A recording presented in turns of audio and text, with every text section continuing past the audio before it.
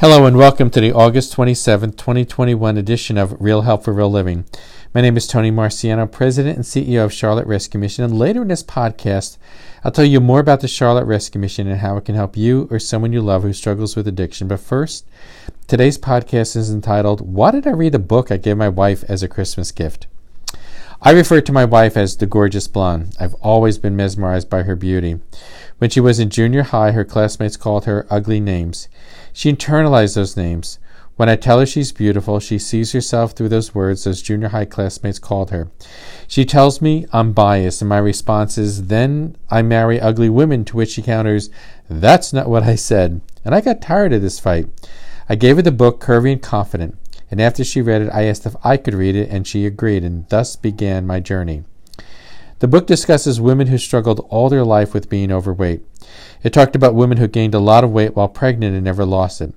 There was a woman who came down with cancer after getting engaged and was not able to lose the weight prior to her wedding. At her reception, an aunt asked her if she was pregnant. And some women would not go into the pool because they didn't want to be seen in a bathing suit. They missed out on having fun with their children. A husband was graduating college and wanted his wife to get a new dress for his commencement ceremony. She took him shopping with her and tried on something that felt like a tent, covering every sag, every wrinkle, and every wiggly-jiggly arm. And he sent her back into the dressing room with a more flattering dress. And when she tried it on, he couldn't take his eyes off her. She was gorgeous. The book challenges you to love the body you have at that moment.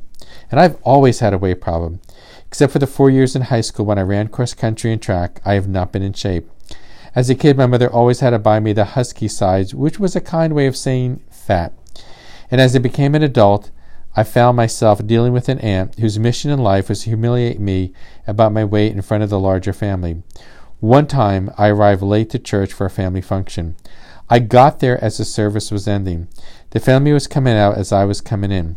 In front of all my cousins and family members, she said, "Anthony, you've gotten so big." It was said loud enough for everyone to hear. The next time I had driven 2 hours out of my way to visit her.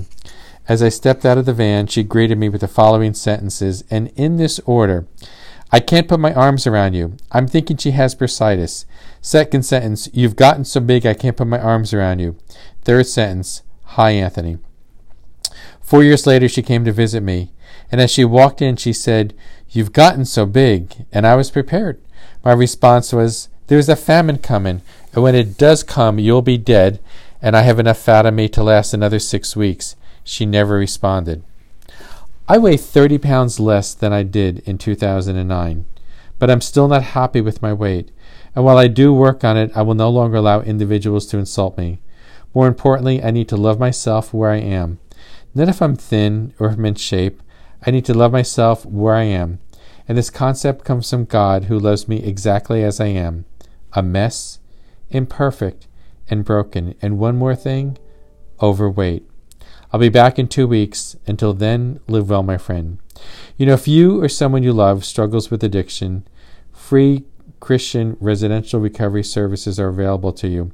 Please go to the Charlotte Rescue Mission webpage at charlotterescuemission.org and click on programs and find out how the Charlotte Rescue Mission can help you or someone you love who struggles with addiction. Thanks, and God bless.